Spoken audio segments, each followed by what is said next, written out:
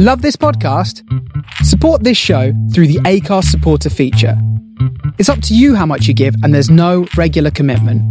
Just hit the link in the show description to support now.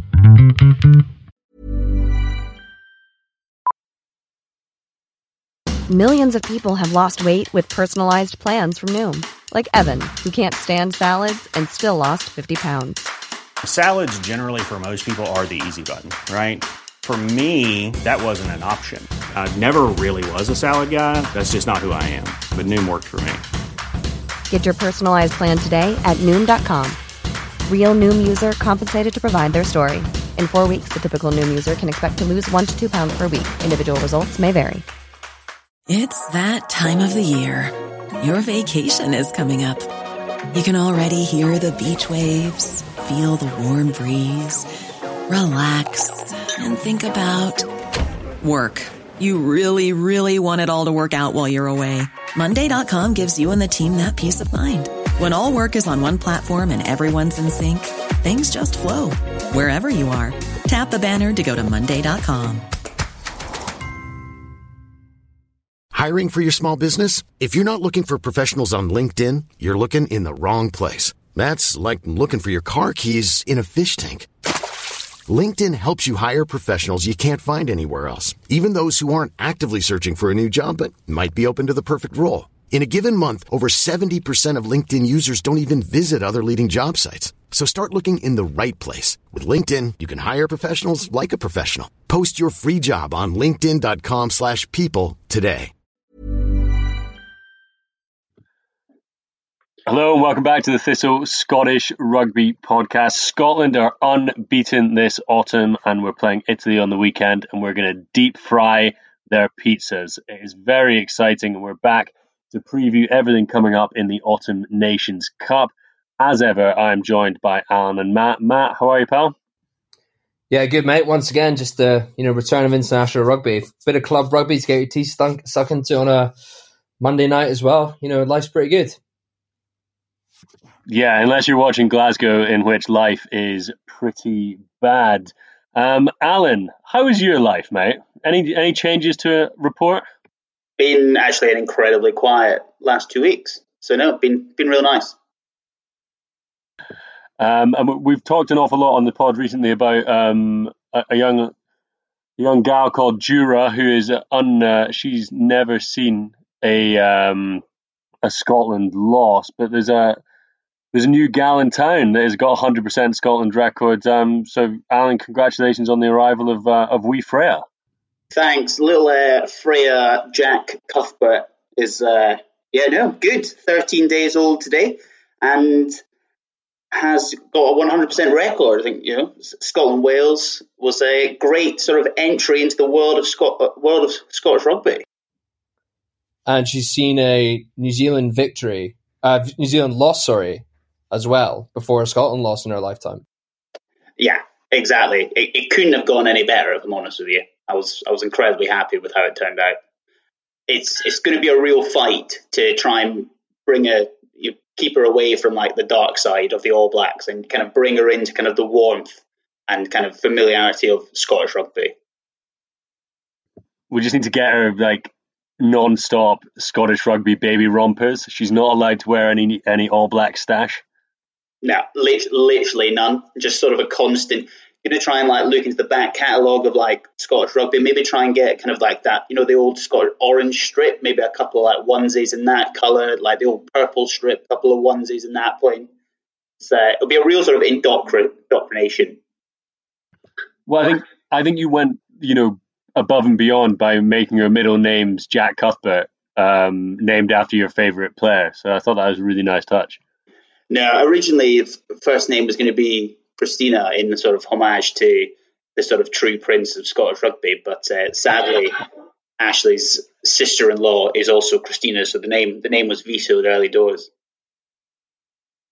Well, it is a real shame, and hopefully Freya gets to witness her second Scotland victory at the weekend. We're going to preview that. Of course, Gregor Townsend named his team for the Italy game at lunchtime today, so we're going to look into that.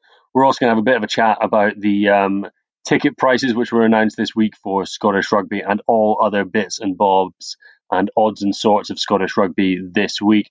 Quick reminder of where you can find us. We're on Twitter at Thistle Rugby Pod, on Instagram, Thistle_Rugby_pod. You can send us an email, thistlerugby@gmail.com, or you can also subscribe to our newsletter. That's on Substack, Thistle Scottish Rugby Pod. Have a look there, and we will be in your inbox most weeks with our take on Scottish rugby. So lots and lots going on there. So where to start? Why don't we talk about this news breaking this week? The SRU have announced their ticket prices for the Six Nations this coming winter. And I think it's safe to say they've gone down like an absolute lead balloon, particularly on Twitter, where things are usually nuanced and well debated. But it does seem that there has been a significant price hike. Alan, what was your reaction to it all? Yeah, I think it's worth sort of considering the context a little bit. I think, ultimately the SRU, potentially more so than any other union, are getting absolutely pummeled by COVID. And obviously, there's been sort of news of a vaccine, but ultimately it doesn't look like there's going to be a full stadium at Murrayfield until probably the autumn internationals 2021. Ticketing makes up like 45% of SRU revenue, and then ultimately with broadcast they've probably had to pay back a bit of money given just kind of the fact that they weren't able to deliver some of the games. So they're clearly reeling pretty badly. And I think we've sort of discussed a little bit between us, but I think it's unfair to kind of criticize the SRU for not having planned for this scenario. Ultimately they would have needed 20-25 million pounds just sitting in the bank to be able to sort of ride out COVID. And I just think that if they'd even tried to kind of save up that level of money or keep that money in the bank, people, including clubs and journalists, etc., would have rightly said, why the hell are you keeping all that money in the bank? You need to invest it in the game. So I think there's been a bit of unfair criticism on the SRU. I think the other point that we were talking about before we came on air was just, hearing this news and the fact that fans have to pay to enter the ballot, notwithstanding the context that the Scottish Rugby Union is operating at the moment, compared to the amount of money that Dodson and the other executives have been paid. Now, as you say, Alan, it's difficult to sort of directly draw a line between the two, but just optically and on the face of it, it doesn't look great. And I kind of feel like a lot of the ticketing changes that have been made are probably, just due to the financial circumstances of the SRU, but it feels like the kind of communication, the PR has been a little bit off, which just, doesn't help things. Yeah, I guess I think you're right. I think in the sense, ultimately some of the things that they've had have been a necessity of the situation, but it feels like there has been mistakes in terms of how they've communicated it, both publicly, but then also to clubs and debenture holders. So, in normal times, clubs and debentures holders have access to a certain amount of tickets, which in this kind of new COVID world, they don't appear to have that level of access. And from what we can tell, there hasn't been that clear line of communication from the SRU as to how many tickets they're going to have access to, why the change has been made, etc., etc.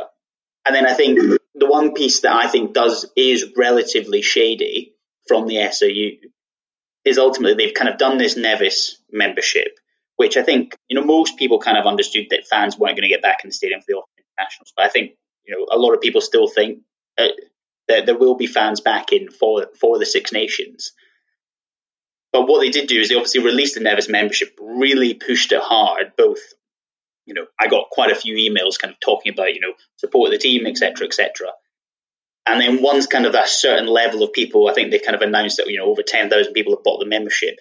Then they announced the ticket pricing, which in comparison to kind of prior years is significantly higher than what it's been. And I think if you'd announced the ticket pricing at the same time as you're launching the membership, that just feels like you're being a lot more transparent than they have done.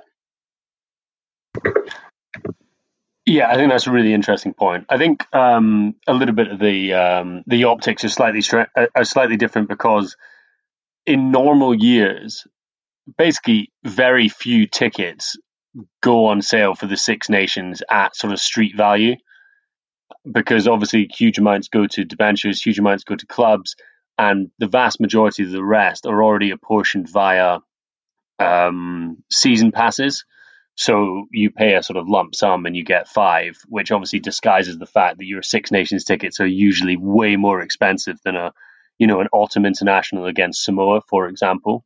But I think, as you guys have both correctly said, optically, it just doesn't look great. And I think there is a huge amount. I do believe there's an awful lot of goodwill out there for Scottish rugby, not necessarily the SRU, but for Scottish rugby. And I think that's showing in the fact that you've had over 10,000 people sign up.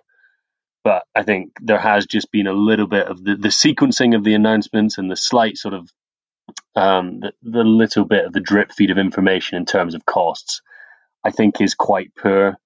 And the fact that, if you're pissing off people like Graham Love, who's sort of much loved in the online community, and he's a guy, he's very earnest, he's a fan who travels a long way to come to Murrayfield. His season pass for last season, he was working out at £39.50, so £40 per game. His seat has now been apportioned to the upper category of category 1. So any ticket is between £90 and £105. So, for your actual sort of cost per game, your individual fan, that is a huge cost increase, and it's going to be very difficult for a lot of individuals to front that up. So I think in a number of ways it's been badly handled, and quite rightly, a lot of fans are feeling a little bit put. Yeah, it'll be interesting. I think I know the kind of second half of the SRU AGM has been put in for about 2 weeks' time, so that means that the annual report for kind of the 1920 season will be out within the next sort of week or two, and it'll be interesting to see kind of how big the impact of COVID has been. And it'll be interesting. I know we've been quite critical of the SRU kind of comms approach, both on this pod and previous pod, but it'll be interesting to see what is the kind of optimal time to get that annual report out, to get the least amount of fan kind of chatter online. I was thinking if Scotland win literally 1 minute after the Scotland-Italy game, just kind of on the most kind of I was trying to neutral tweet of all time, just send the annual report out, just with nothing else added to it. I think Scotland beat Italy. Don't even do a tweet. Don't even do any social media. Just put it on Company's House and just don't announce it at all. Just leave it. That'd be like the ultimate sort of dead drop. Just get the win, release it, and then just go fully reactive. Be like, oh yeah, you saw that. Oh, cool, yeah. Oh, I'm glad you found it. Here's our response to us having no money. I guess I'm interested.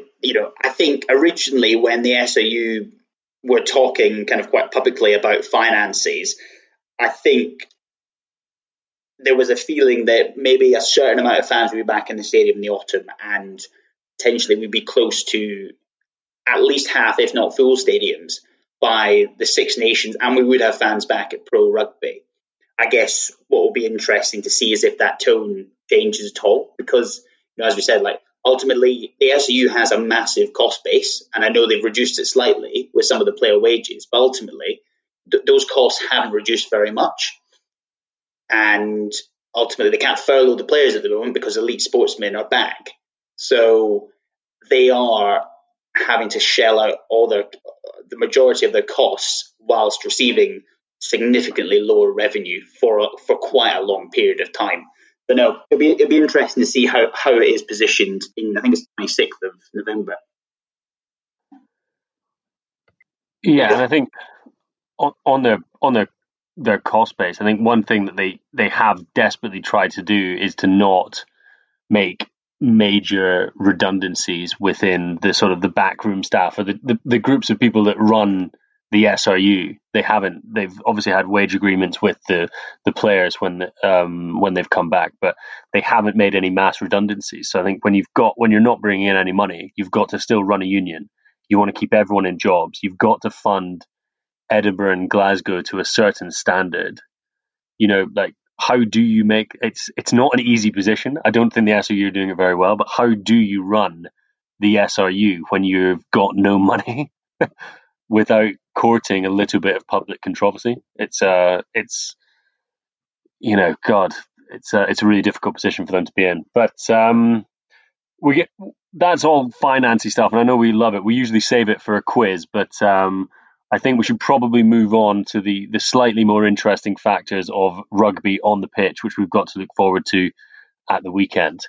And just a quick little detour before we get there. Obviously, Edinburgh have signed another young South African lad, a young prop who's coming to Edinburgh at the start of next season via a 7-month hiatus at the Leicester Tigers. Matt, I think you were the one that picked this up. Yeah, I mean, it's a bit of a funny one because Edinburgh still haven't announced it, but website in South Africa is saying that this guy, Luan De Bruyne, I think that's how you pronounce it, tight head prop, coming over from the Cheetahs, as you said, via a stint with Leicester, and he's apparently signed a 3-year deal with Edinburgh. Don't know a lot about him, haven't seen him play, but someone on Twitter was saying that he's really highly rated at the Cheetahs and in South Africa, to the extent that he recently played in this South Africa like internal trial match that they did, sort of green versus gold. But it seems as if he's got quite a few players ahead of him, so decided to move over to Scotland. I mean, it's a position maybe that I don't know if he's being lined up as a project player. He's certainly got time to fulfill that role because he's only 28.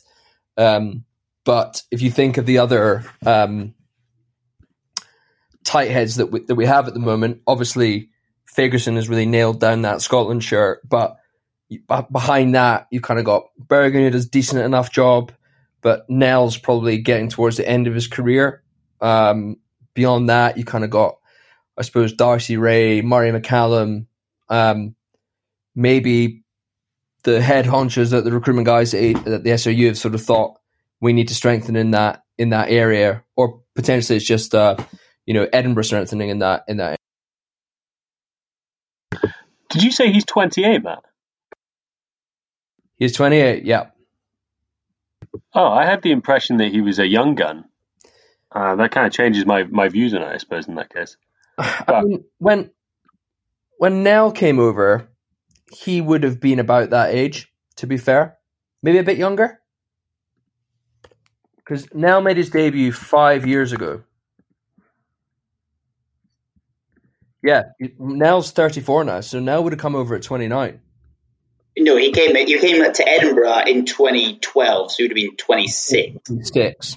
Sorry, yes. Yeah. I mean, I think obviously at prop, you tend to peak later in your career. It's not like signing a winger or something. So I'm a bit more relaxed about that. But it might not even be a project signing. Yeah. I think we've sort of discussed it. I think there's been this debate around, why are Glasgow picking up kind of these sort of slightly older, sort of seasoned pros rather than kind of picking up players from the Super Six. And I think the answer feels like it's because no one in the Super Six has played for about 9-10 months, right? So it's hard to bring these guys in and get them kind of game ready within a few weeks, whereas people like TG Ione appear to, they can sort of pick it up relatively quickly. So I've kind of got less issue with those signings, whereas something like this where he's obviously not going to come in for about nine months, and you'd hope that Super Six is sort of back in the fold by then. I imagine there must be a few tight heads around sort of Scottish rugby who are a little bit kind of peeved with that signing rather than kind of diving into the kind of the Super Six bucket, I guess. Yeah, I do. I completely get your point, but I think the fact that he is like a pretty established player I think he's been at the Cheetahs for like 8 years, got a lot of appearances under his belt.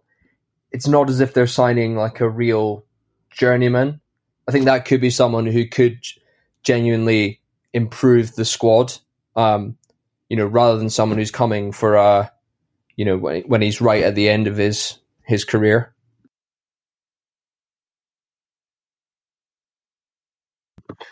Well, yes, and Danny Wilson talked about the that Super Six progression, the fact that none of those lads have played rugby when he was announcing a couple of new ringers that have come into Glasgow this week. Lewis Bean, second row coming up from Northampton Saints, and scrum half Caleb Quarterweg.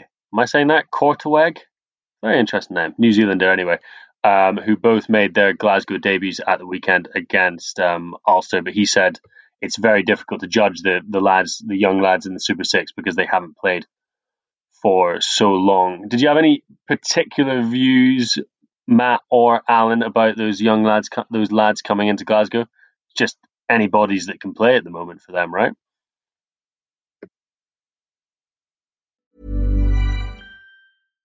Hey, Dave. Yeah, Randy. Since we founded Bombas, we've always said our socks, underwear, and T-shirts are super soft. Any new ideas? Maybe sublimely soft. Or disgustingly cozy. Wait, what? I got it. Bombas. Absurdly comfortable essentials for yourself and for those facing homelessness. Because one purchased equals one donated. Wow, did we just write an ad?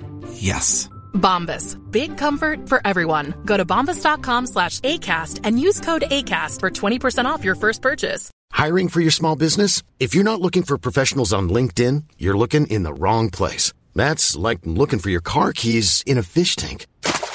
LinkedIn helps you hire professionals you can't find anywhere else, even those who aren't actively searching for a new job but might be open to the perfect role. In a given month, over 70% of LinkedIn users don't even visit other leading job sites. So start looking in the right place. With LinkedIn, you can hire professionals like a professional. Post your free job on linkedin.com/people today. Which players, sorry? The Lewis Bean and Caleb Quarterweg, who joined Glasgow, who were sort of snuck in the back door at Glasgow. Yeah, I think it's a bit odd that now Glasgow have announced two signings in that manner, using the match day squad to announce it. They did it with that prop during the Edinburgh game as well, during the 1872. I think obviously there's very extenuating circumstances at the moment, but I think it is a bit of a worry that Glasgow are already resorting to seemingly like almost panic short-term loan signings to cover positions. Now, maybe that's not helped by the fact that Townsend has decided to retain a lot of players in the squad, but I don't think it looks great. On the Quarterweg one, I'm a bit more. I understand a bit because I think he is still pretty young. I think he's under 23. I think he might actually. I think he's from New Zealand, but I think he's Scots qualified, and at least it shows that. Maybe it is because they didn't have anyone else, but it hopefully shows that the Super Six is managing to produce at least some players.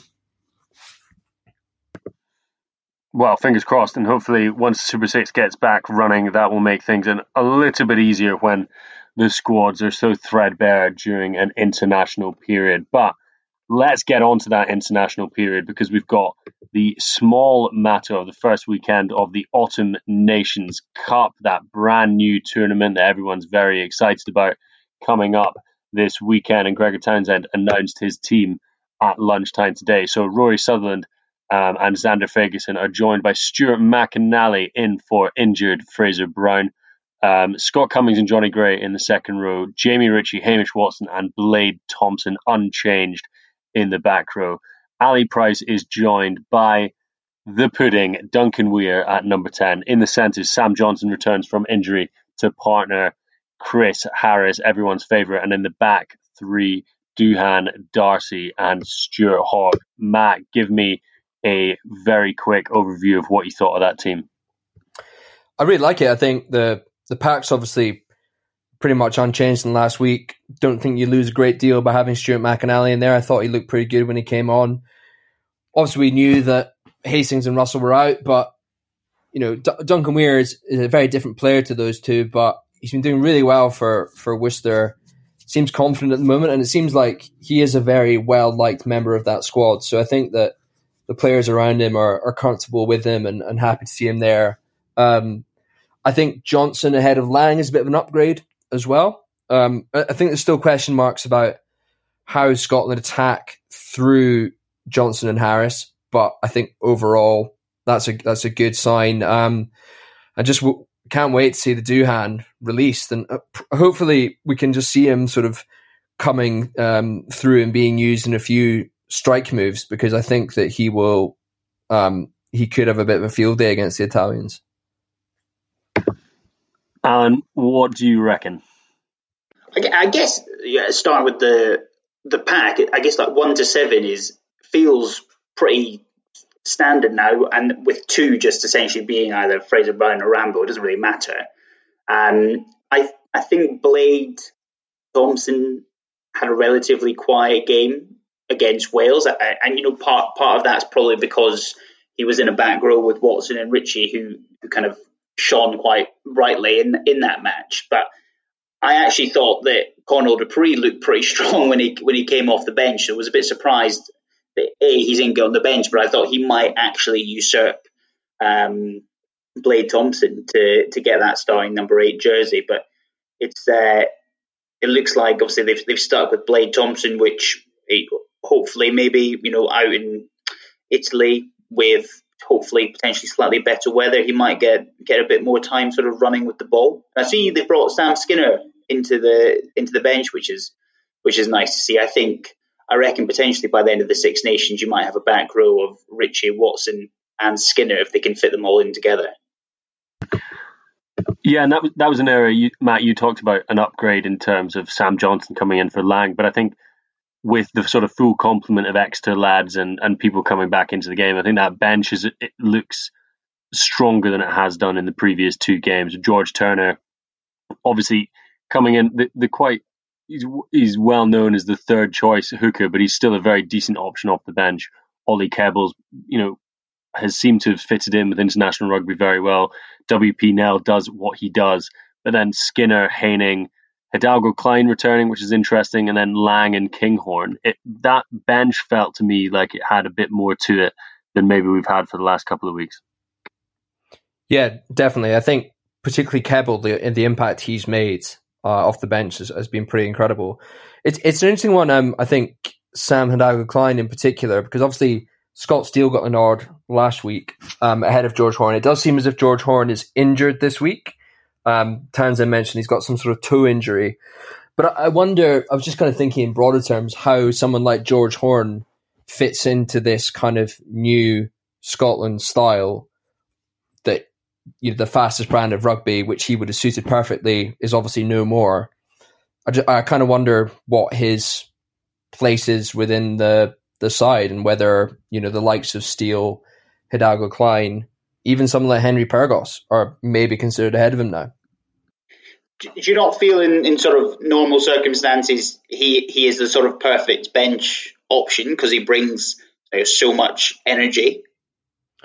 I think he is. I mean, I think that would be, you almost think he'd be more effective from the bench than starting, but I'm just sort of making the point that the way that Scotland seem to be trying to play at the moment probably puts a bit more of a premium on the territory game, and probably the weakest part of George Horne's game is his box kick. Now, I personally think that's the bit of a scrum half game that is the easiest to work on and improve, but maybe at the moment, Steele and Hidalgo Klein are seen as better options, albeit Horne is injured at the moment.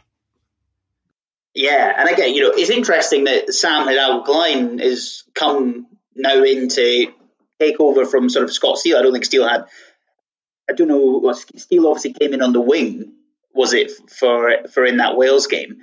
So obviously didn't really get a chance to show his kind of his skills, but clearly, it's a bit of a Finn Russell-esque kind of return to the fold. It feels like Sam Al-Klein was very much kind of, I think very much out of Scotland minds for especially sort of the last sort of year and a half, 2 years. So to see him sort of, it's a pretty amazing turnaround given where he was at 6 months ago.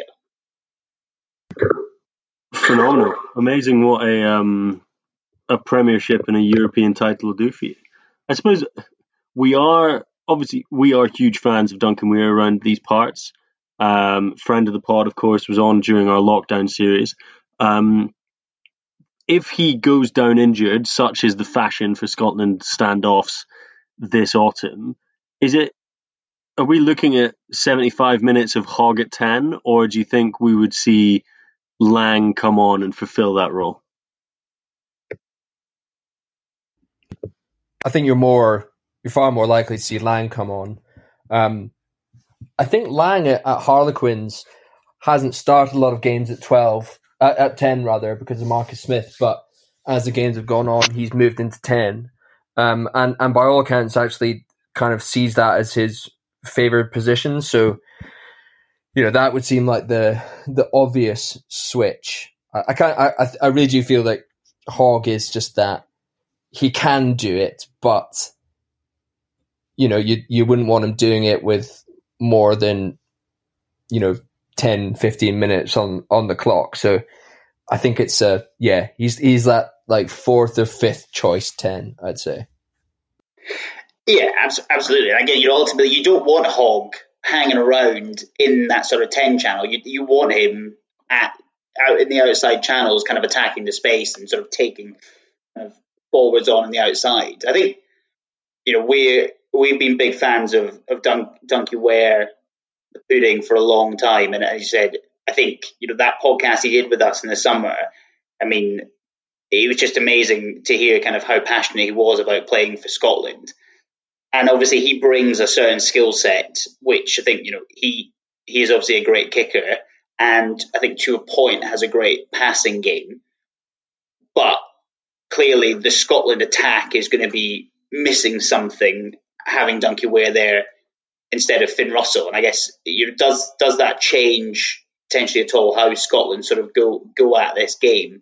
Do you think they might just try and just use Duncan Weir's boot with Ali Price just to kind of really win that territory game early on and just kind of grind down that Italian team?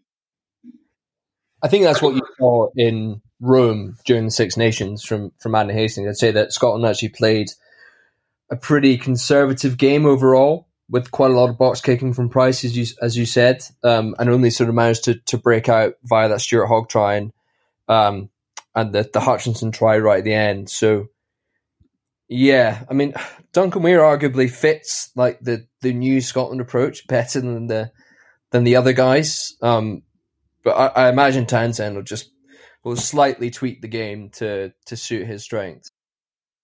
I guess there's been a lot of chat about the sort of Hastings-Russell 10-12 access. What about Pudding Russell 10-12 access? Because they did play a little bit together, 10 and 12, like really back in the day. I remember Weir sort of came in a bit earlier than Russell, but they were very much both around Glasgow at the same time, and it was actually, I remember there was a period of time where the conversation was very much they were both fighting for that 10 jersey. Yeah, I do. I suppose Hastings and Russell at least play like a similar brand of rugby. I think you might have quite mixed messages coming from Duncan Weir and Finn Russell if they were sort of at that 10-12 axis as the key decision makers. How good's the lid though? It's absolutely unbelievable. And he's doing it for this Acorn Hospice, isn't he? It's not just a kind of a fashion. Yeah. He is raising money for that. At what stage is he planning to cut it? Is it the end of the year? I I actually have zero idea. Hopefully never. Just constantly. Just grow it indefinitely for charity. Yeah. Well, it's I'm super excited. It's interesting to talk about how Scotland are going to approach the game. The bookies, often an interesting way to look at this, are saying Scotland by 10. How does that feel for you guys? Alan, I know you like a little flutter. Are you going over or under 10 points for Scotland? I guess we sort of always, I think for the whole of this podcast, we've always said, this is the match that Italy are going to be targeting. But ultimately, I think it's become pretty apparent that the Scotland team has more than enough to beat the Italy team. And I think especially, not only are there going to be no Italian fans in the ground, but also the match is being played up in Florence, so not even at the sort of usual home ground. So I actually think 10 probably isn't enough. I think, given kind of where the teams have performed and given what's happening with sort of pro rugby, I would probably give Scotland sort of a 15 to 20 point handicap. Yeah, it's an interesting one. I mean, I think Scotland and a lot of teams during lockdown have talked about trying to create their own atmosphere with the fans absent. And it seems like Scotland did a pretty good job of that against Wales. A lot of pretty basic stuff, right? But a lot of noise from the bench. So I think, that is a pretty good sign going into this match. I don't think Italy have released their team yet, but, apart from a pretty strong back row, you'd think, man for man, Scotland are comfortably ahead of them. So, I still think it'll be a difficult match. And I still think, Scotland are, admittedly coming on the back of 2 good wins, but it could be quite a scrappy affair. So if Scotland won by 10, I would still be pretty happy. Oh yeah, bite your hand off for that. It's a big change from South Wales in gale force conditions 2 weeks ago. It's going to be 18 degrees and sunny in Florence at the weekend. It was absolutely lovely for the lads. Obviously, the first weekend of the brand new Autumn Nations Cup. We were talking a little bit off air about perhaps us as fans, and we're at the sort of more engaged end of fandom, not feeling that engaged with this new competition. Do you think there's a chance that the players will maybe feel a little bit like that, and this whole competition in autumn could end up just being a little bit underwhelming? I think the players less so. I just think, given again how long there was that gap across sort of spring and the summer, I think a lot of these players are like pretty desperate for international rugby and are sort of again. I think just given the professionalism of players these days, I think most of the time that they're pretty up for it. I think from a fan perspective, and I actually don't think that a lot of the time this sort of outside of the World Cup, I imagine is ultimately Autumn Internationals, Autumn Nations Cup is not going to change kind of how much they're going to be ready for the game. I think from a fan's perspective, I just think given the change in this introduction of this tournament, I think just sort of confuses people who aren't engaged with rugby on a sort of daily basis. And I think, whilst obviously a lot of people do have Amazon Prime and it is kind of pretty easy to download and you can get a 30-day trial, a lot of people just won't do it, right? And ultimately, the great ease of BBC is for most people, they just turn on the TV and it's there. Were you going to say something, Matt? I was, and I've forgotten what it was.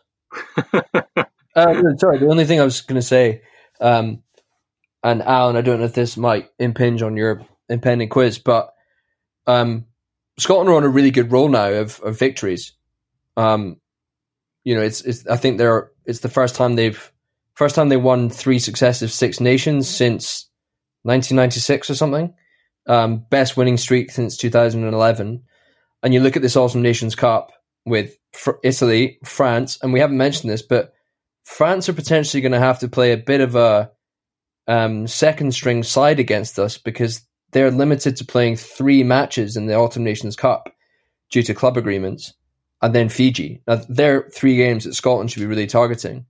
And that would put Scotland on, like, I don't know, an unbelievable, uncharted waters in terms of that record. So I think from players' perspective, although they will be taking it a game at a time, I'm sure, like, that surely is quite a big motivator, I would think. Sadly, I think some of the comms coming out of the French camp were that they were going to rest some of their big name players for this weekend to save them for the Scotland game next week. Because I think like a lot of you like DuPont's Intermac. It's been a bit weird that they've already used them for 2 games, so a lot of the big names can only play 1 more game. I think during sort of the autumn. So I think most people assumed that they were just going to do 3 matches in a row and then bring in like a fresh new 23. But some of I think it was Paul Edison was saying on Twitter that the chat is that they're going to actually rest them for the Fiji game and then bring in the big guns for the Scotland game, but then will not have their big guns if they make it to the final of the Autumn Nations Cup. I should read articles properly. Can't believe you're just out there retweeting fake news. You're part of the problem, man. Yeah, I know. I mean, one thing that's caught our eyes and a lot of people's eyes is the adverts for the Autumn Nations Cup, including the very strange one of Hoggy doing a really bad dropout and then sort of jumping through someone's TV. It's all been very, very strange. I don't know if you guys, but I've been getting pushed so much Autumn Nations Cup Amazon Prime advertising on Twitter, just constant, just like Nigel Owens, just like reffing people throwing boxes around. All generally quite strange advertising. Yeah, I've seen the one where they're in the distribution centre. I think it's pretty terrible. Yeah, I guess they've probably had to put all these together like on a pretty short notice, and I don't know how much budget Amazon are chucking at this investment into rugby. I would guess they're probably keeping it fairly lean. Although I think the presenting team that they've put together looks pretty decent. I would say for Amazon, the hook to get people in is free 1-day shipping or the Autumn Nations Cup. So I think that's going to command a lot of investment. Jeff Bezos just waiting for that Monday morning email. Viewing figures of Scotland Italy at 12:45 on Saturday. What has the impact been? You can just see Jeff just kicking back in his super sort of Bond villain pad, just like watching Scotland Italy. He's gonna absolutely love it. 2:45 a.m. in Seattle. Just post like a big night out. Just got a kebab and a couple of like warm carlings, and he's just like, right. And then immediately fires the individual responsible for. watches the first 5 minutes, and he's just like on the phone. He's like, whoever did this is gone. So I saw Jamie Lyle, who's is going to be commentating on the I think the Scotland Italy game. So I think it's at least it's sort of picked up a few people, which should be good. Yeah, I think Gabby Logan's fronting it up, so we've got a couple of Scots in there. I think John Barclay's part of the team as well. I think the presenting team is pretty good, and actually, I think was it the my experience of watching Premier League football on Amazon has always been pretty decent in terms of like the functionality of it. So it's the way the world's going. Sadly, it feels that more and more of these events are going to end up on a streaming service for a few quid rather than it being on BBC. Yeah, there was an interesting interview with I can't remember if it's the Welsh Rugby new CEO or if it was the chairman, but the sort of general tone was kind of off the back of COVID. Ultimately, rugby's going to have to go behind a paywall, and I think that was probably the way it was going anyway. But COVID ultimately gives you that nice cover to be like, well, look how bad financially it's been for us. We need this money, and I think I think the current Six Nations deal runs up until 2021, but the general tone was that post 2021, it's going to be going to a Sky, BT, Amazon, etc. Well, a look into the future, but as we say, Amazon Prime 12:45 for Scotland against Italy this weekend. 30-day free trial on Amazon Prime if you fancy it and getting involved in there. Although I reckon if you're listening to this podcast, you're probably going to watch anyway. So, Alan, do you want to finish us off with a little bit of a quiz? Yeah, I've got a really, really average quiz for us all to sort of enjoy and take part in. So looking, and Dave, no cheating, because for some reason I just think you might cheat. I do Look, this starting 23 this weekend, and what you can both just call out your answers. How many players do you think have over 40 or more caps? Do you want a guess of a number, or do you want the names of the people?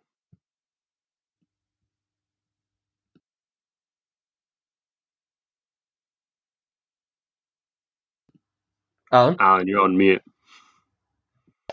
Sorry, yeah, just the number.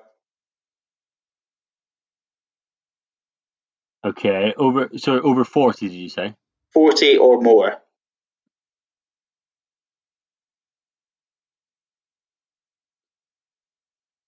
Including the bench? Including the bench.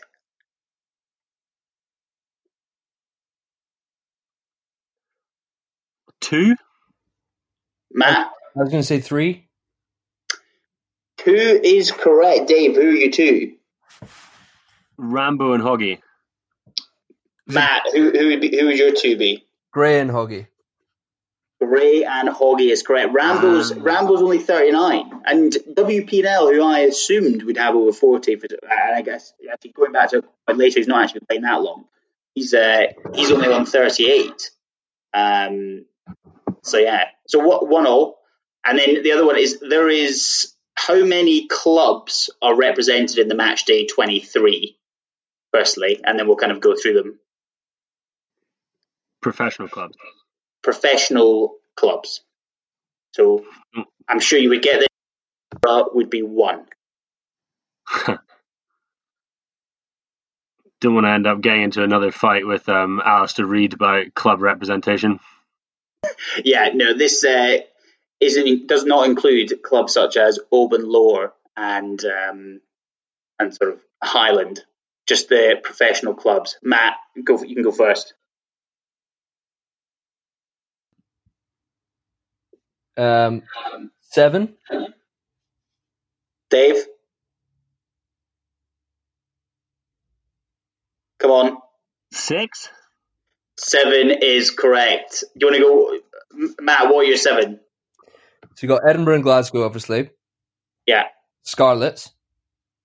Yeah. Worcester. Yeah. Harlequins. Yeah. Gloucester.